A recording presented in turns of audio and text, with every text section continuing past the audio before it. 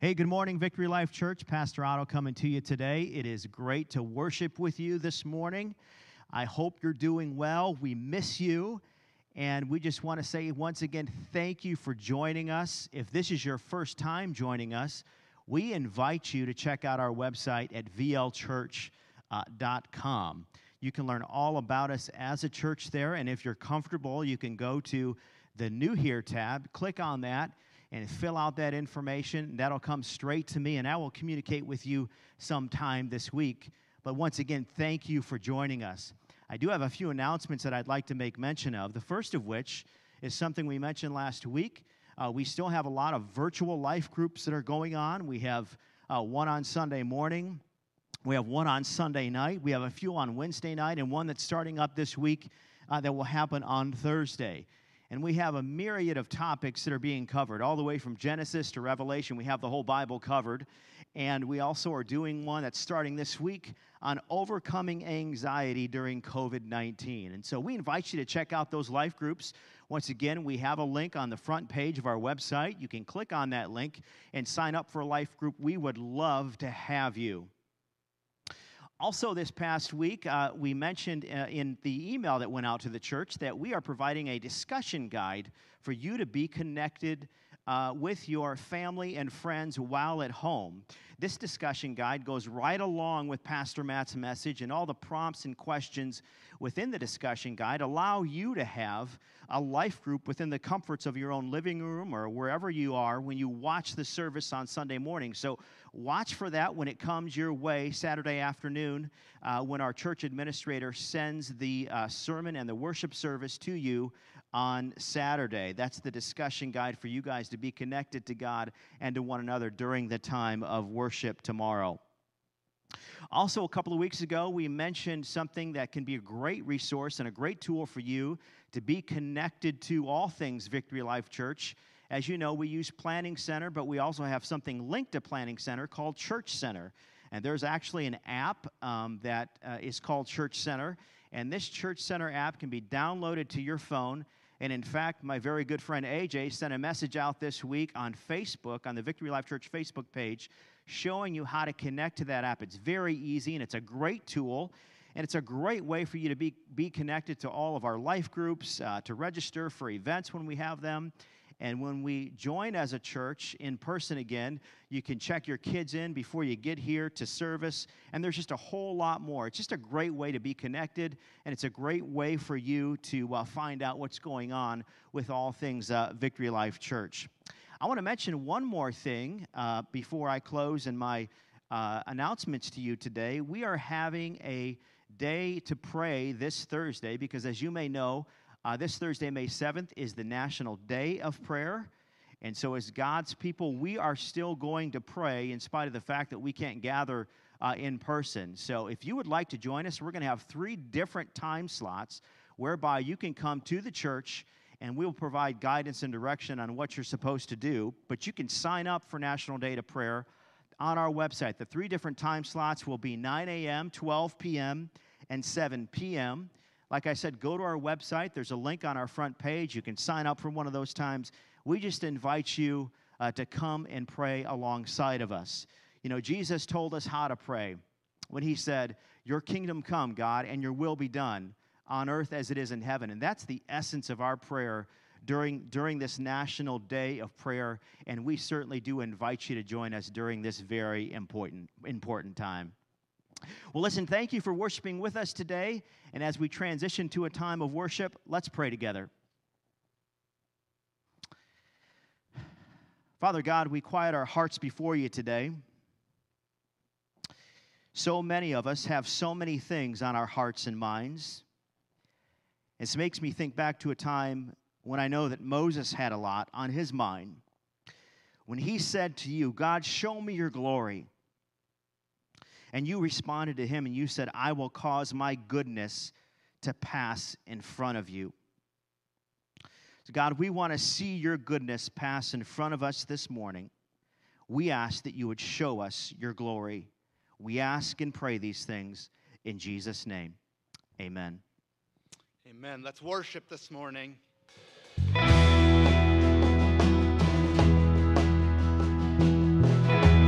Let's worship this morning with the heavens. They're rejoicing, and we are also.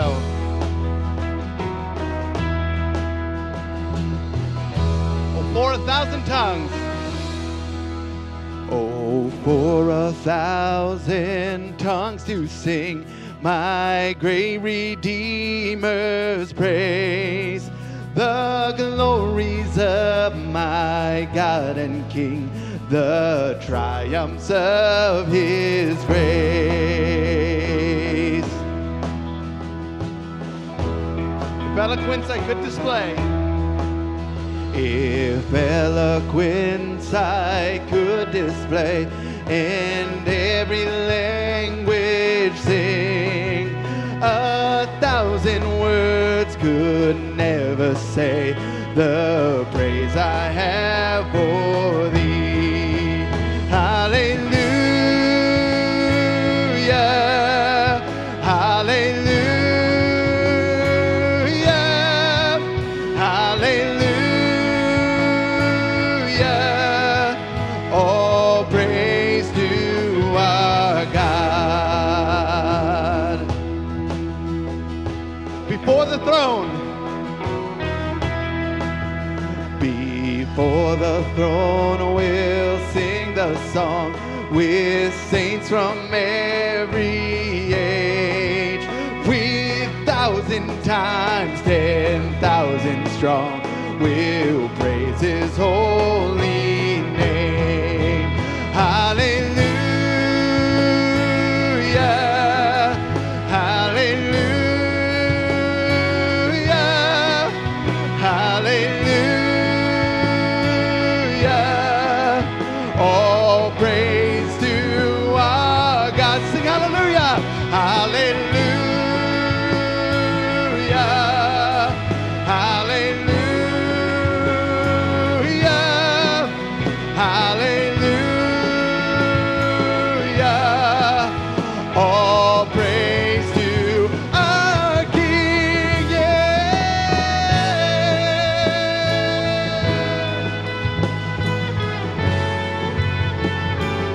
Oh, we praise you, Lord.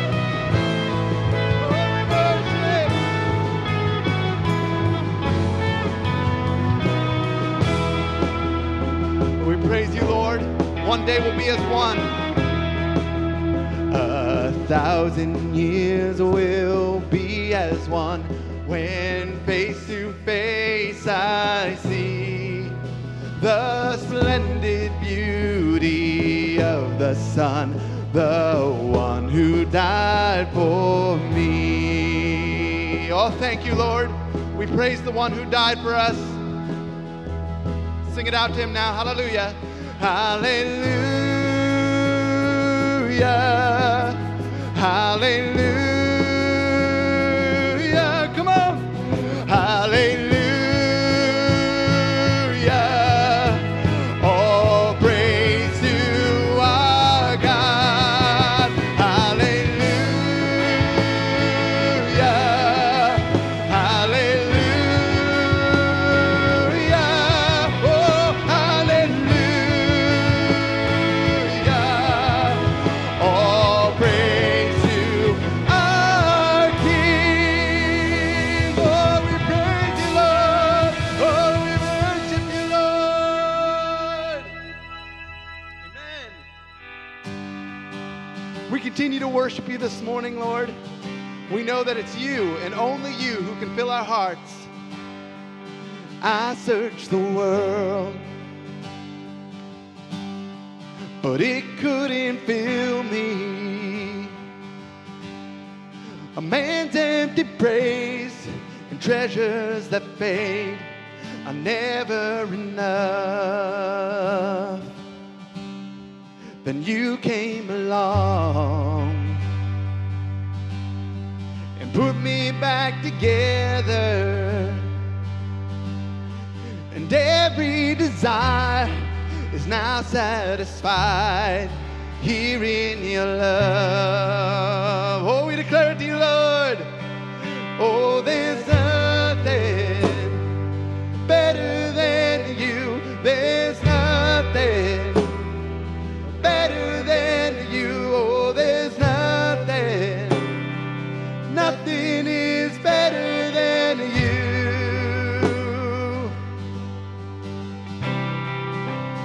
I'm not afraid. No, I'm not afraid. No. To show you my weakness, my failures and flaws, Lord, you've seen them all, and you still call me friend. Oh, you're still God, 'cause the God of the mountains, still the God of the valleys. And there's not a place your mercy and grace won't find me again. Oh, there's nothing better than you. Oh, there's nothing better than you, Lord. There's nothing. Nothing is better than you. Don't you love telling them it this morning? Oh, there's nothing better than you. Oh, there's nothing better than you, Lord. There's nothing. Nothing is better than you. Oh, here's the joy of it.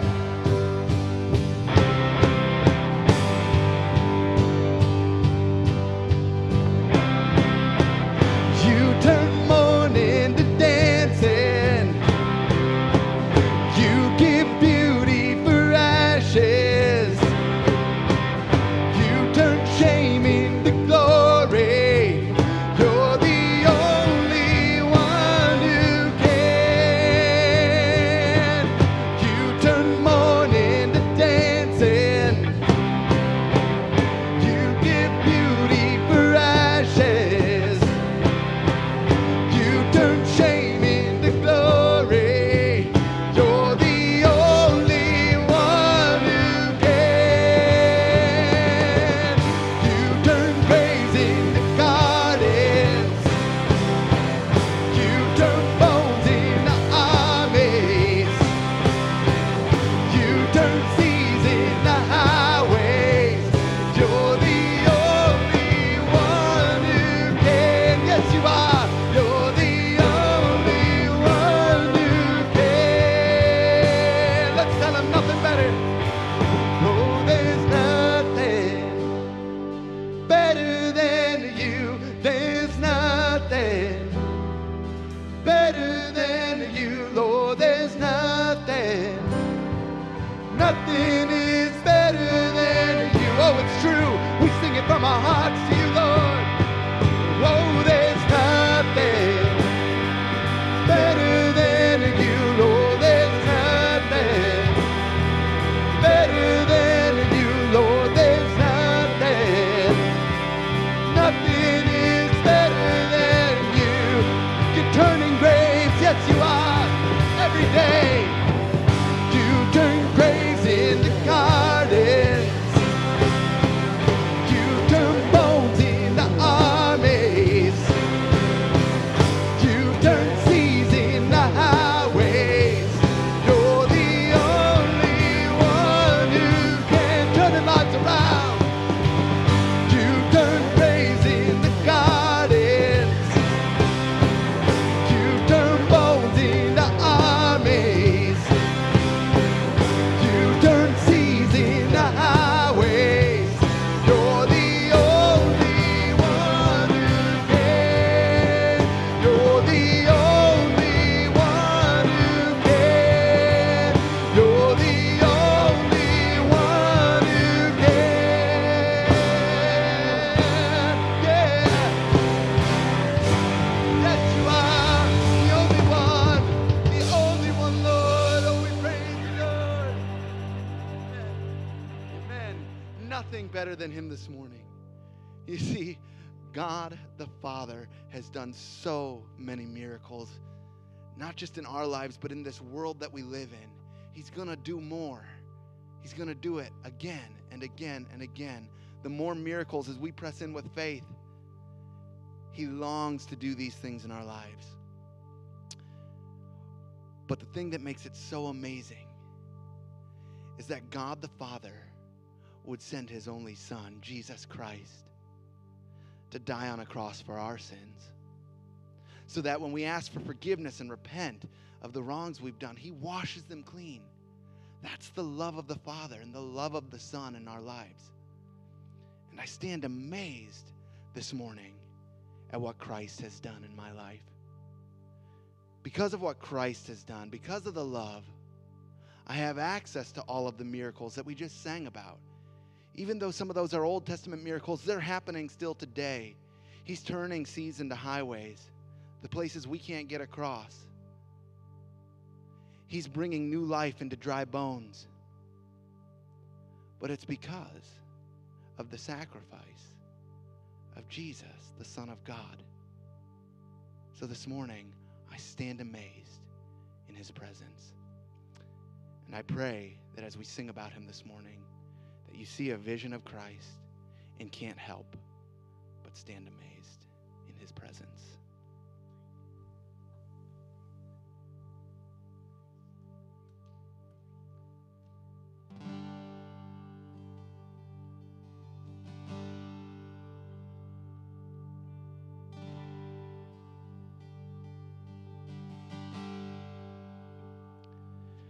And I stand amazed in the presence of Jesus the Nazarene, and wonder how he could love me, a sinner condemned, unclean. Let's sing that again. I stand amazed. And I stand amazed in the presence of Jesus the Nazarene, and wonder how he could love me, a sinner condemned, unclean. How marvelous, how wonderful, and my song shall ever be. How marvelous, how wonderful is my Savior's love for me. Yes, it is the Savior's love for me. He took my sin and sorrow. He took my sins and my sorrows.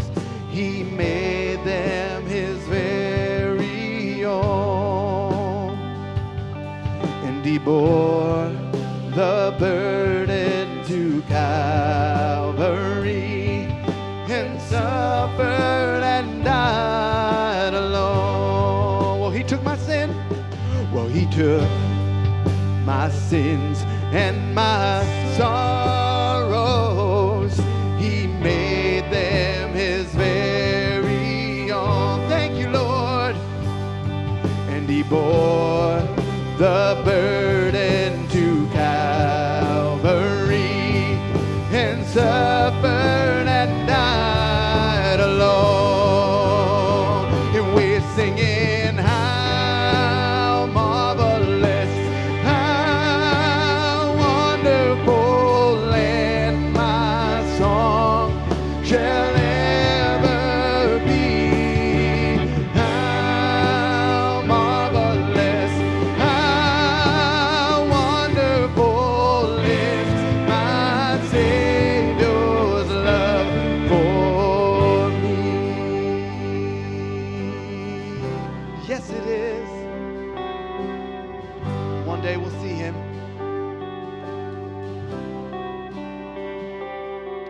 And with the ransomed in glory, his face I last shall see. It will be my joy through the ages to sing of his love for me.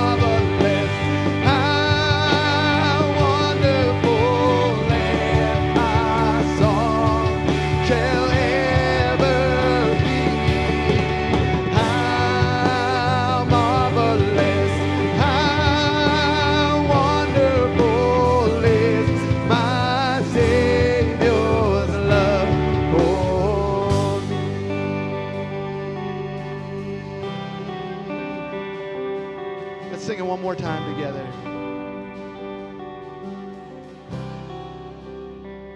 We're singing how marvelous, how wonderful, and my song shall ever be.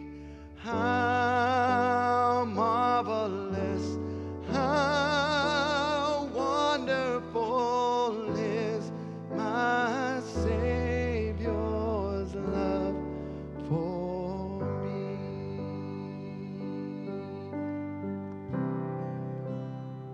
My Savior's love.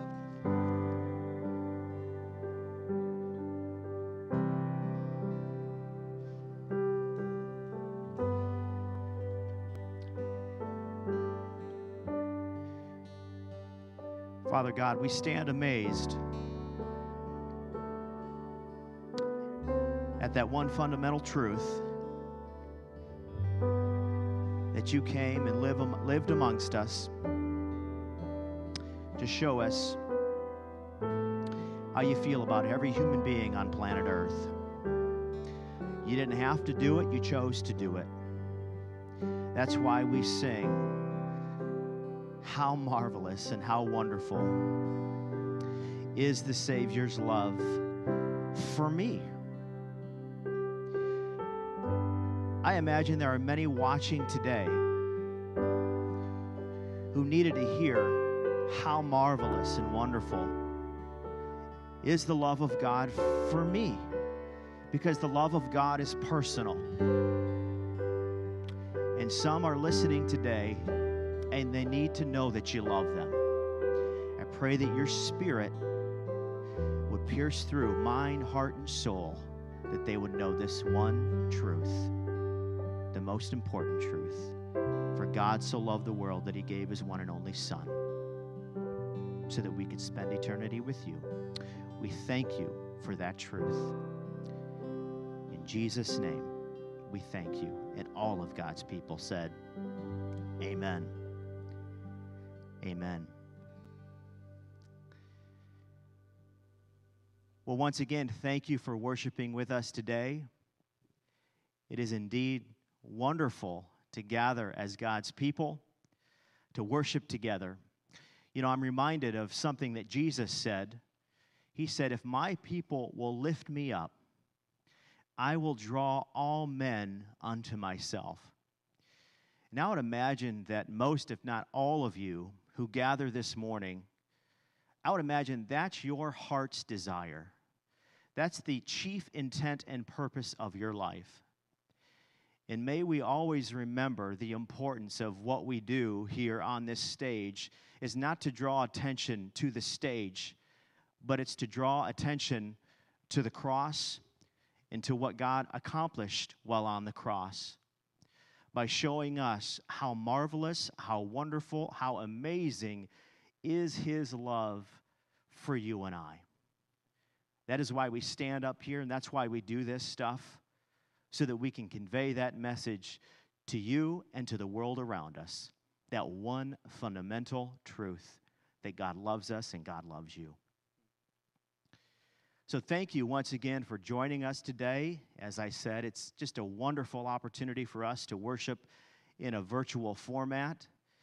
And we just want to thank you for making the church that is Victory Life Church continue to be an amazing church. As I've mentioned these last couple of weeks, I see so many comments and messages that go out on our Facebook page and other communication mediums. And so we're so grateful unto you for staying connected in spite of this time of isolation and separation and quarantine. So thank you. We also want to thank you for continuing to give to Victory Life Church. And as you know by now, there are many different ways that you can give. You'll likely see something on the bottom of the screen that tells you that you can give by just going online to vlchurch.com/give. And you can click on the Give Here tab and follow the prompts. You can also text to give by texting to the number 73256, and the message when you text needs to be VLC 3833, and that'll take you to a page where you just follow the prompts and you can give that way. And of course, you can always send postal mail to 3833 Hudson Drive here in Stowe, Ohio. So once again, thank you for giving, and thank you for being an amazing church. And may we at this time bow for a word of prayer. Let's pray. God, as our hymn this morning says, we stand amazed in the presence of Jesus the Nazarene and wonder how he could love me. Well, we know that you do love us. You love me. You love each person watching today. You love each person on this stage. And because of that love, that is the reason we give. Because we want everyone in this world to know that you love them. That is why we exist as a church. And so we ask and pray that you would take what we give so that the many around us would know what you did for them. It's in Jesus' name that we pray. And all of God's people said, amen.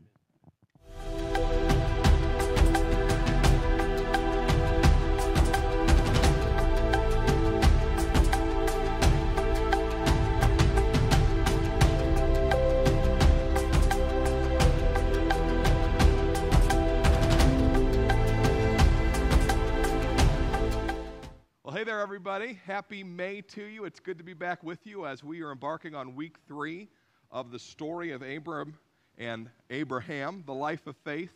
We're excited to come to you this week with something a little bit different. I'm going to have you turn in your Bibles, if you have them, to chapter 13 of Genesis. If you have your Bible, you can turn to chapter 13 of Genesis. One of the most hateful, spiteful things that people can say to you in this life is, this thing is a process.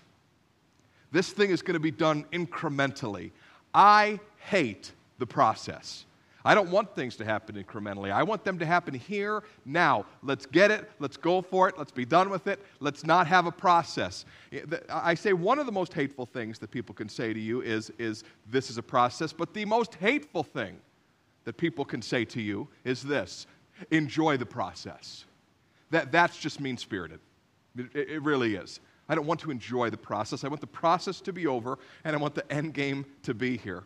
But what we're going to see in the life of Abram over the next number of weeks, and remember, I'm going to use Abraham and Abram interchangeably, Sarai and Sarah interchangeably. The thing that takes place in their life is a progression. It really is incremental. The faith that is built into the life of Abram, the faith that is built into the life of Sarai, the faith that we're going to see that God wants to build into our lives, it doesn't always just happen overnight. Now, you might be saying to yourself, Pastor Matt, I was watching in week 1. I saw that Abram had this great faith that caused him to leave everything. I was watching in week 2, and I saw, holy moly, this guy can act in a completely faithless fashion. So we see that there's progression and there's regression. But now we're going to get back into progression. We're going to see things move forward, and we're going to see some really practical things that take place in the life of Abram in chapter 13 that help us understand what should be taking place in our lives in terms of faith. We're going to break this down into 4 sections today of reading, okay, so we can break it down and comment upon each one. The first one we're going to do today is going to be 1 through 4. So if you have your Bibles, look down with me. We'll make some comments, and then we'll move on. It says, "So Abram went up from Egypt, he and his wife and all that he had, and Lot with him, into the Negev. Now Abram was very rich in livestock, in silver, and in gold. He journeyed on from the Negev as far as Bethel, to the place where his tent had been at the beginning, between Bethel and Ai, to the place where he had made an altar to the Lord. And there Abraham called upon the name of the Lord." Now remember where Abram's coming from. It's not a very good place. Abram and Sarai are coming back from Egypt, and Sarai has just been in the household of another man. Through Abram's and her manipulation, they had created a mess for themselves, and here they are leaving the land of Egypt, and they're going back to the land of the promise. They're going back to the land of Canaan. And what we see here, huge in the life of Abram and Sarai, is that faith is humble. Faith is humble. It's mentioned here that Abraham is now very rich in livestock, in silver and in gold, but his riches matter not. I mean, think about it. He is now an extremely wealthy man. He now has everything going for him by the world's standards. And instead of setting out on his own and saying, you know what, I don't really need the promise of God. I don't really need what God has for me. He returns. He goes back to the beginning. He doesn't say to himself, you know, that really didn't work out, that whole Canaan thing. I'm going to go ahead and move on to my own ends. No, he even though he's rich, even though he's a self-made man, and we saw how he made those riches back in Egypt, even though he's rich, that doesn't change the fact that Abram's going to go back to the promise now. He's going to go back to what God's called him to do. And Genesis wants to make a big deal out of this. Look at what it says here in verse 3. It says, he journeyed on to the Negev as far as Bethel, to where his tent had been at the beginning. And then in verse 4 it says, to the place where he had made an altar at the first. The Bible wants us to see, it wants us to note that Abram returned to where he was at the beginning, and that is a huge move of humility on his part. He's going to take that whole episode in Egypt and go, that was a mistake. I need to get back to where I called upon the name of the Lord. I need to get back to where God is. I need to get back to what I knew from the start and see if when I call upon the name of the Lord, I find God there. This is a returning. This is a humble thing. The Bible wants us to see the humility in this by mentioning the beginning and the first, that he goes back to what he knows, goes back to the beginning of the promise to say, God, are you still here, and are you still investing in my life? I don't know that I can go so far as to call this a repentance. It doesn't say that Abraham knelt down and said, God, I'm sorry for everything that I did in Egypt. But certainly the humility of returning to where he was at the first is saying, God, I've been in control, and I need to put you back in control. And I love that it says, once again, he called upon the name of the Lord. What is calling upon the name of the Lord? It means that we say, God, I need you. God, I must have you. God, you need to be in control. God, I cede control to you. God, I need you to do what only you can do. It's a very humbling thing. This happened in my own life this week. It was so funny. I was having a day where I really felt like I was under attack. Remember we talked about last week lies and fear and what we do with those things? Here I had preached that to you. We had talked about it during the Facebook Live session, and I was just getting hammered by the enemy with thoughts of fear and thoughts of worry and thoughts of anxiety. And I was just a mess, and I thought, boy, it's amazing. I preach this, I teach this, and then this is where I get attacked this week. So I texted a trusted confidant. I said, I just need you to pray for me. I said, the very things that I was preaching about last week, I'm feeling really attacked in today. So this confidant of mine went away and prayed, and he texted me back, and he says, you need to call upon the name of the Lord. And I looked down at what I was studying to preach to you today, and I'm right there. I'm like, oh, I need to return to what I know. I need to call upon the name of the Lord. So I was sitting there, and I was looking at my sermon, and I'm like, God, I need you. Jesus, help me. I was whispering upon the name of the Lord, right? Because I just wasn't in a real humble place. God, I need you. God, help me, please. I'm anxious. I'm worried. I'm fearful. I'm believing lies. Help me. But I wasn't calling upon the name of the Lord, and not much happened. Now, you might think I'm crazy. That's okay. You probably already do if you've watched enough of my sermons. So I walked outside, and I was here at the church. I was all alone. Walked outside into the parking lot, and I started yelling, Jesus! Jesus, I need you! I'm a hot mess! Now, if any neighbors were anywhere near us, I'm sure the deer were scared. If another beaver had come onto the property, we have no worries about a dam, because I was just calling upon the name of the Lord. And it's funny. I shouldn't say it's funny, it's just true. Over the course of the next few moments and hours, my spirit was lifted. Because what could be more humble than standing outside and screaming the name of the Lord? But that's what I did. I thought, if that will work, I'll try it. I'll go outside and I will call, not whisper, I will call on the name of the Lord. And you say, Pastor Matt, you're taking things a little bit too literal. I don't know that I am. I think God often puts us in a place where if we can just be willing to show some humility and do what He's called us to do, He wants to meet us right in that moment. What Abram does here is he goes back to what God has called him to. He moves towards where God is. Sometimes in the Bible, we're called to kneel before the Lord. Sometimes in the Bible, we're called to lay prostrate on the ground before the Lord. Sometimes in the Bible, we're called to confess our sins one to another. Sometimes in the Bible, we're called to call the elders of the church around us and lay their hands on us and pray for us that we may be healed. The Bible has all types of faith-filled instruction that says, humble yourself and do what I call you to do, and see if I'll meet you there. Humble yourself. Be willing to look like an idiot for a moment and see if in that humility and that trust in me, if I'll meet you there. Well, Abram goes back to Bethel. He goes back to what he knows. He goes and returns to what he knows, and he calls upon the name of the Lord. Let's see what happens next. Verse 5 through 7. And Lot, Abram's nephew, went with him. He also had flocks and herds and tents, so that the land could not support both of them dwelling together. For their possessions were so great that they could not dwell together. And there was strife between the herdsmen of Abram's livestock and the herdsmen of Lot's livestock. At that time, the Canaanites and the Perizzites were dwelling in the land. You're like, did he say parasites? I mean, this is the reason you should have your Bible open in your lap. I did not say parasites, I said Perizzites, and we'll get to that in just a moment. So what's taken place here? Now remember I said just a moment ago that Abraham now has great riches. He's really wealthy. He's got a ton of livestock, but it really matters not to him. It wasn't part of the promise. God never says, I will bless you and make you rich, Abraham. God doesn't say that. The riches don't matter. That he goes back to the place. He humbles himself even as a rich man to find out what God has next for him. But these riches now become an issue. Abraham has too many sheep.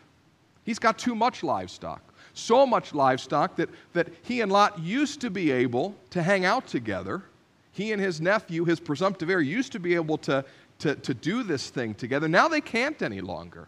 There's just too many people, too much livestock, too much going on that the land can't support them both. And it results in strife. It results in infighting. The riches that Abraham has acquired aren't helpful. Mo money, mo problems. He's got issues here because he has acquired all of this money. It's not good. All of this livestock, it's not good. And the fighting that takes place is a direct result of those riches. Interesting, is it not? Riches weren't part of the promise, but riches are bringing these issues to bear. So these herdsmen are fighting. They're worried that there's not enough to support life. And the Bible makes it clear that this was a problem. Think about this for just a minute. They were herdsmen, and they didn't have any land of their own. So they're already sort of living on the margins of society, right? All these Canaanite cities, all these Canaanite towns, and they've got to sort of skirt around them and move around them and go into places that aren't already claimed, go into places that aren't already owned in order to take care of their livestock and have water and feed their families. So they're already these itinerant people who have to stay on the margins of society, okay? But now they're rich. They have too much. And the land can't support them. This margin can't support them anymore. And the Bible gives us an even clearer picture when it says the Canaanites and the Perizzites, not the Parasites, lived in the land. Because Canaanites were the city dwellers, but as best we can understand from the name Perizzites means more that they were out in the field dwellers. So these might have been Canaanite herdsmen. So not only are they worried about the settlements, but they're worried about other people who already have a claim to the land. And the land could not support them both. But what Abram does now, what takes place in the life of Abram shows that when a new test comes, Abram's ready to meet it. Faith is going to be tested again. Faith was tested when there was a famine. Faith was tested in Egypt. Faith is going to be tested again when Abram goes back into the land of Canaan. But what Abram does now shows that he is progressing, he is learning, and he is changing. Let's go ahead and read verse 8 and following. Then Abram said to Lot, "Let there be no strife between you and me, and between your herdsmen and my herdsmen, for we are kinsmen. Is not the whole land before you? Separate yourself from me. If you take the left hand, then I'll go to the right. If you take to the right hand, I'll go to the left." And Lot lifted up his eyes and saw that the Jordan Valley was well watered, like the garden of the Lord, like the land of Egypt, in the direction of Zoar. This was before the Lord destroyed Sodom and Gomorrah. A little bit of foreshadowing. So Lot chose for himself all the Jordan Valley, and Lot journeyed east. So they separated from each other. Abram settled in the land of Canaan, while Lot settled among the cities of the valley, and moved his tent as far as Sodom. Now, the men of Sodom were wicked, great sinners against the Lord. Now, once again, we have some foreshadowing there. We'll get to that in the chapters to come. Now, right at this moment, there's going to be a map that comes up. You're going to see what we're talking about here. The land of Canaan is right there in the center. You see Bethel right in the middle there. That's where Abram is. He remains in the land of Canaan, the land of the promise. But Lot looks to the east. Southeast, if you will, of the Dead Sea. You see the big Dead Sea there in the corner? Southeast of the Dead Sea, you'll see a possible location of Zoar. That's a very well-watered area of the world. There's wadis, there's rivers, there's natural springs. Even to this day, it's a decent place to raise livestock. There were famous writings in the ancient world about the wealth, if you will, of natural resources in Zoar. Lot sees all that and he goes, oh, that looks good. That looks good. I'm going to head down in that direction. Except that Lot walks right out of the promise. Isn't that interesting? He walks right out of the land of Canaan. He is now in the cities of the Jordan River Valley. He's not in the land of Canaan any longer. Abram stays right where the promise is. Lot goes a different direction. And it's interesting to see what happens to Abram and what happens to Lot over the course of the next few weeks. With all of that said, let's talk about what happens in the life of Abram and what we see through what we just read. We see that Abram's faith is learned. It's learned. You say, well, he had great faith at the beginning of chapter 12 when he went to Canaan. Yes, he did. But we have no idea what type of control Abram was in those moments. Obviously, to pick up his household and move into the land of Canaan was a step of great and amazing faith. And at the same time, we see towards the end part of chapter 12 that Abram still has it in mind to manipulate, to take hold of the promise of God, to make sure that he ensures his future. So there's this great juxtaposition that Abram can show great faith, but Abraham can try to remain in control. But what we see here in the life of Abram and his dealing with Lot is Abraham's letting go of control, letting go of it completely. Think about this for just a moment. Lot was his presumptive heir. Lot was his closest male relative. Lot was younger than him. Lot was his nephew. Lot could have been the one that Abraham could have supposed, I need Lot here because Lot is going to ensure that these promises that God has given me come true. And Abram says to Lot, Lot, go ahead. We need to separate. That shows great faith. God had promised offspring to Abram in chapter 12. Offspring, seed, literally in the Hebrew. His own offspring. He's saying, God, I trust you. Lot does not need to be my heir. In fact, later on in the book of Genesis, after Lot is gone and Abram still doesn't have a son, he sort of looks at God and goes, Eliezer of Damascus is going to be my heir now. Some random dude, right? So Abram is letting go of the promise. He's letting go of the control. He's growing in faith. He's learning in faith. God can be in control of his future. But he also puts God completely in control of his supply, completely in control of his finances, if you will. Think about this for just a minute. Abram's the rich one. Abram's got the ton of livestock. The Bible makes it very clear. Lot had some. Abram had a ton. Abram was the one who had the most need. Abram was the one who needed the most pasturage. He looks at Lot and says, take whatever you want. I'll take the leftovers. Take whatever you want, Lot. Whatever you don't want, that's what I'll take. Do you see the level of faith that Abram's growing in? Abram was the head of the household. He could have said, Lot, you go over there with your possessions because I'm going to stay over here with my great possessions, and I am the leader, so go. I'm going to take... No, he says, Lot, wherever you go is fine. I'm good. I'll go the other direction. Wow. That's great faith. Some of you are like, I wish I had a business partner like that, you know. I wish that took place at work, right? I wish the next time we were up for promotion, I just got to say, yes, I will go ahead and take that because you don't want it, even though you have seniority. Sounds good. This just doesn't happen. But that's what Abram does. Why? I suppose Abram figures, if God can give me my wife back from the most powerful man on earth, he can probably supply for my sheep. If God cares about me enough to give me my wife back from Pharaoh, I'm sure he can supply for the people in my household.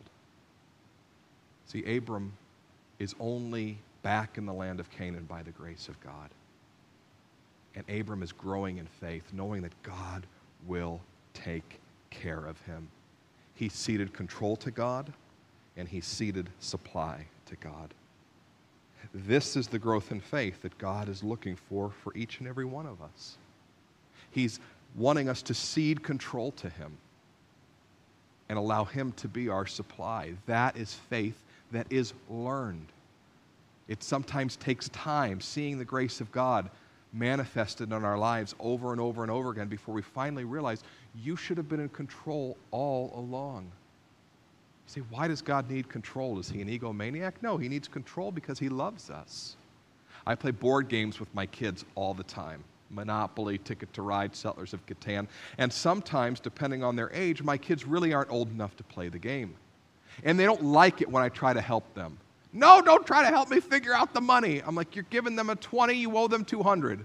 No, don't help me find out how to build that settlement. I just want to, and I'm like, no, you want to build a settlement because you're trying to score points. No, I want to put my train over here. No, you want to put your train over there so that you can win. What am I doing? I'm taking control as the father in order to give my child a fair shot in this thing. I don't need control because I need to play the game for both of us. I need control to make sure that my kid's taken care of. It doesn't get run roughshod over. That's the control that God wants to make manifest in your life if you would just be willing to show some faith. The control he wants is to make sure that you don't get run over in this life, but that he can bring good things about so that he can speak grace to you as you speak faith to him. So many of you right now, and I just know because it's life, you're trying to control a certain relationship. Maybe it's with your spouse. Maybe it's with your adolescent children. Maybe it's with your adult children. Maybe it's with your parents. Maybe it's with a brother or a sister. Maybe it's with a business partner. You're trying to control and manipulate a situation, and you're working and working and working to get things the way you need them to be, and you just won't cede control of that to God. And God's saying, in faith, you need to let go and let me. That's faith. Stop trying to manipulate, because the more you manipulate, the more of a mess you make. God's trying to make sure that you can move forward in this life. And if you'll cede control, if you'll humble yourself and return to what you know about His Word, He can begin to work in those relationships. Some of you have not ceded control of your schedule to God. You just run and you run and you run and you run and you run and you're exhausted and you're exhausted and you're exhausted and you're exhausted. And you're worried and you're overwhelmed. And you forget that this God of the universe instituted the Sabbath, a day of rest, once in 7 days, in order to recoup and say, watch what will happen if you will honor that. I'll honor the other 6.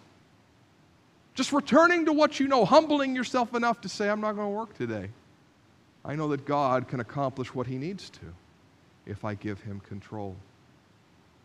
And the Bible is replete with stories, just like chapter 13, in which we say, God, I cede control of supply to you. I'm going to make financial decisions asking you what needs to take place in my life and obeying your word and trusting that you will take care of me if I operate according to your word. I give you control because I trust you.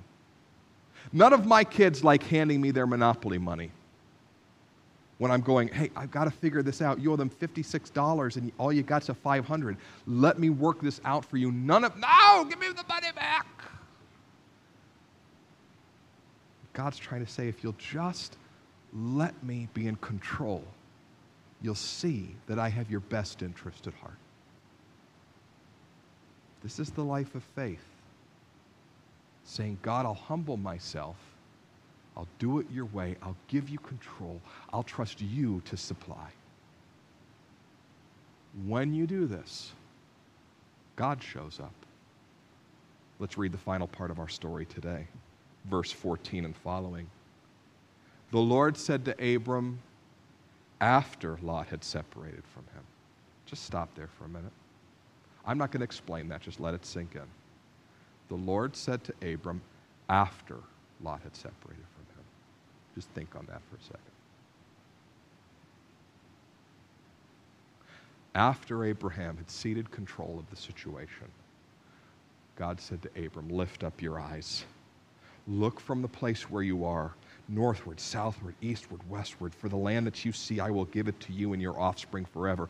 I will make your offspring as the dust of the earth, so that if one can count the dust of the earth, your offspring can also be counted. Arise, walk through the length and breadth of the land, for I give it to you. So Abram moved his tent and came and settled at the oaks of Mamre, which are at Hebron, and there he built an altar to the Lord. What happens when you operate in faith? Once again, God operates in grace. You speak faith, God speaks grace. God speaks grace, you speak faith. After he was separated from Lot, God comes back and goes, your offspring, Abram, your offspring. I'm going to do a miracle in your life. I'm going to change things for you forever because you ceded control to me. You said, you're the boss. You said, I trust you. And God goes, it's coming, man. It's coming in your life. You watch for it. I love your faith. Here comes my grace.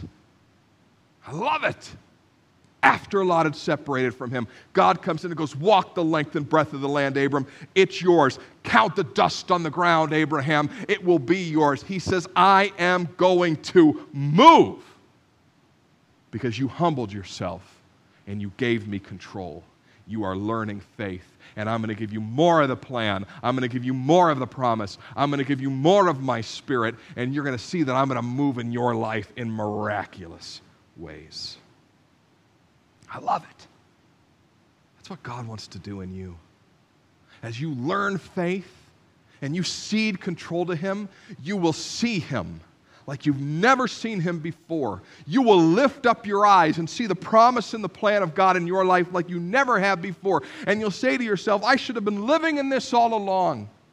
I should have given Him control of my relationships, given Him control of my family, given Him control of my home, given Him control of my schedule, given Him control of my finances. I want to have His priorities be my priorities. I want to have His control in my life in such a way that I know He's taking care of me, because I know when I do that, it will be grace after grace after grace.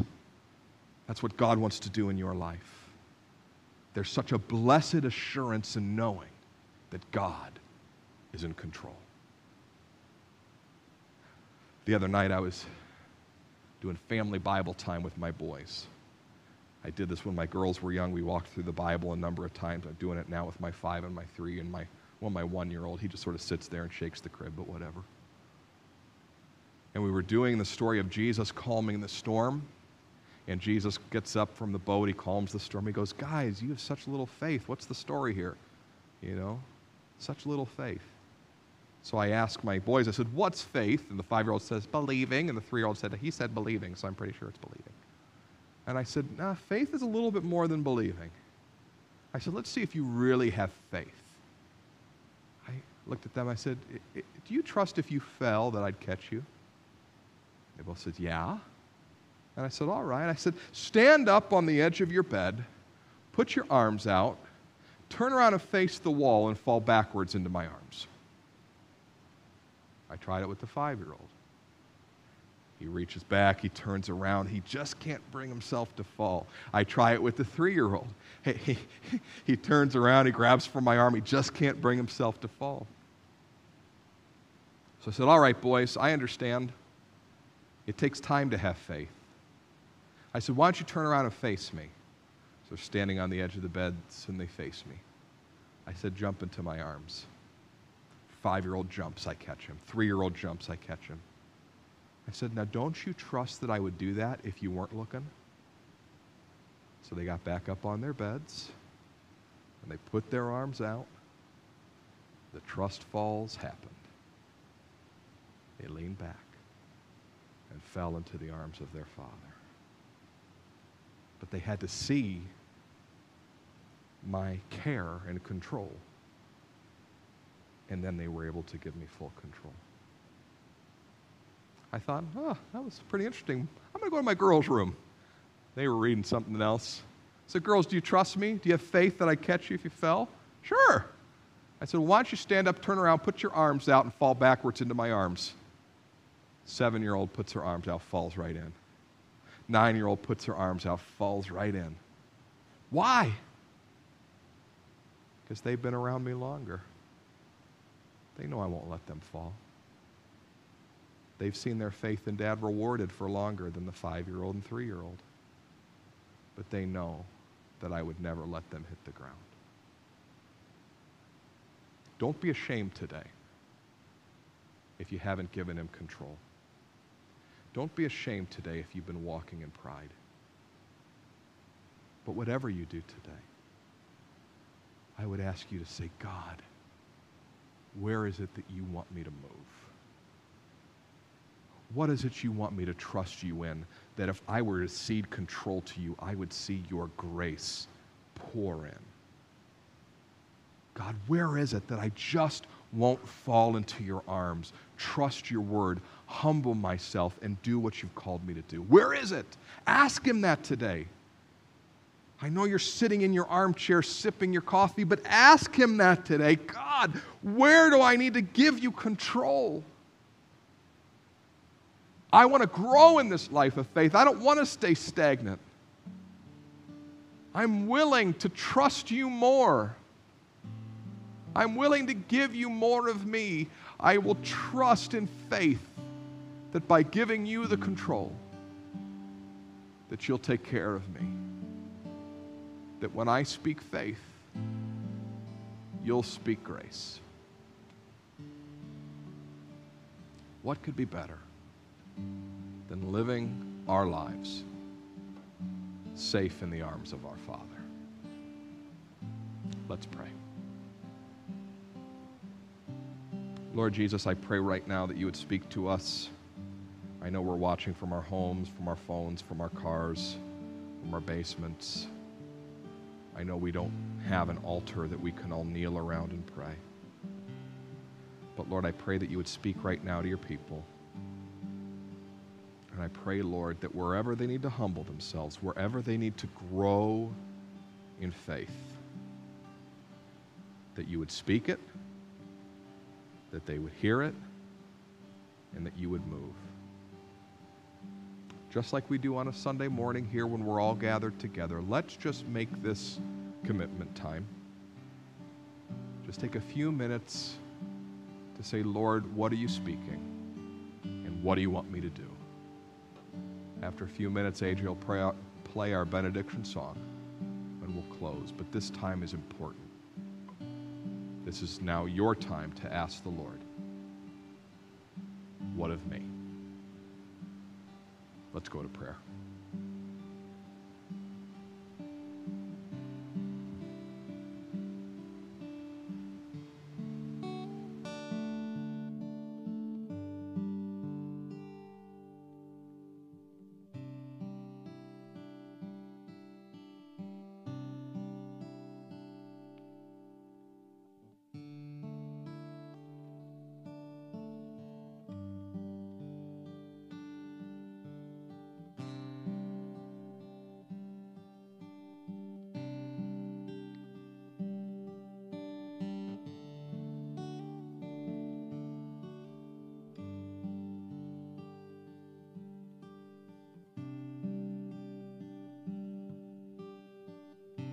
You can continue to pray this morning.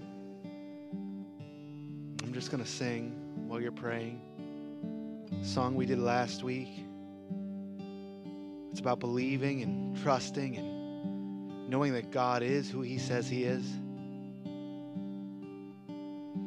So you don't have to sing right now. You can stay in prayer and listen to the Lord's voice. But know that his promise still stands. It always does. Your promise still stands. Great is your faithfulness, faithfulness. I'm still in your hands. This is my confidence. You never fail me. Your promise still stands. Great is your faithfulness, faithfulness. I'm still in your hands. This is my confidence. You never fail. Maybe you need to declare it. Your promise still stands. Great is your faithfulness, your faithfulness. I'm still in your hands. This is my confidence. You never fail me, Lord. And we sing that, and we believe it. But have you surrendered your heart to Him? Sing, Lord, I give you. Lord, I give you my heart. I give you my soul. I live for you alone. Every breath that I take, every moment I'm awake. Lord, have your way. One more time. Lord, I give you my heart. I give you my soul. Yes, we do, Lord. I live for you alone. Every breath that I take, every moment I'm awake. Lord, have your way in me.